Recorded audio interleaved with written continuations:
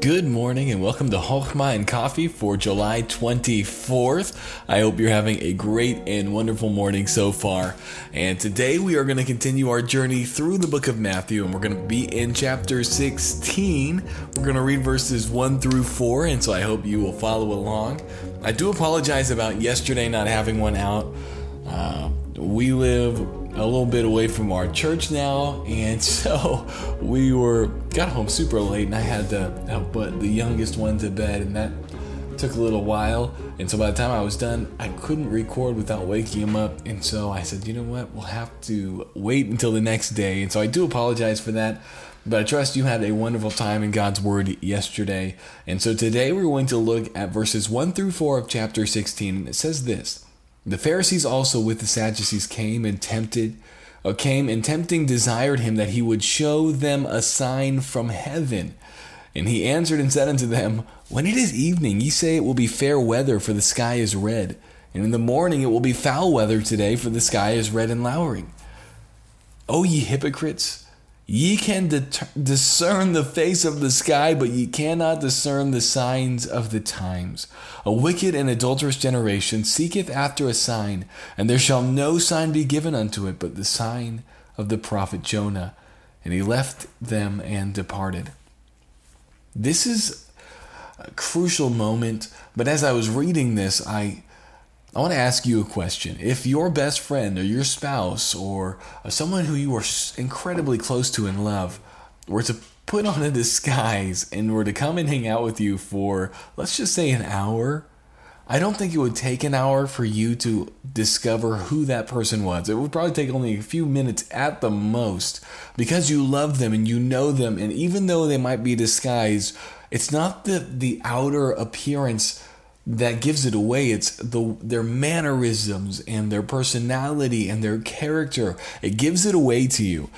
And friends, this is what's going on here.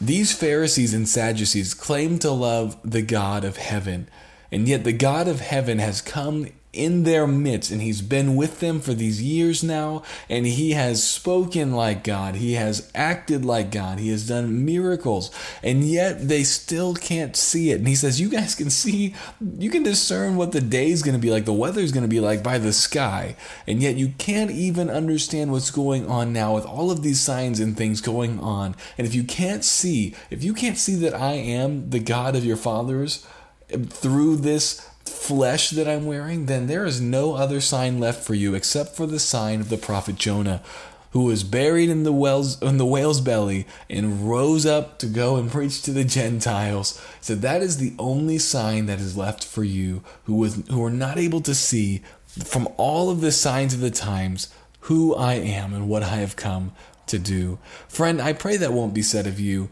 I was talking with a young person not too long ago, and they were struggling in their faith, and they were looking inside for some kind of feeling, and I don't think it was intentional that they were looking for a sign. In fact, they didn't really realize they were looking for some kind of sign, but as we talked, they realized they need to believe Jesus, not their feelings, not everything else. They needed to trust him and him alone. And may we not be caught in the trap of needing signs and wonders.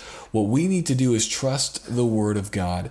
We need to trust what he says above everything else that goes on. His word will stand. There is nothing that can go against it. There is not one jot or one tittle that will fail till all things be accomplished. And so, friend, trust the word of God.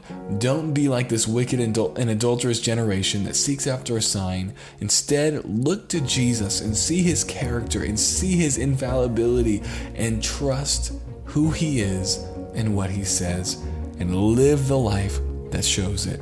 And I hope this was a blessing to you. We'll talk again tomorrow.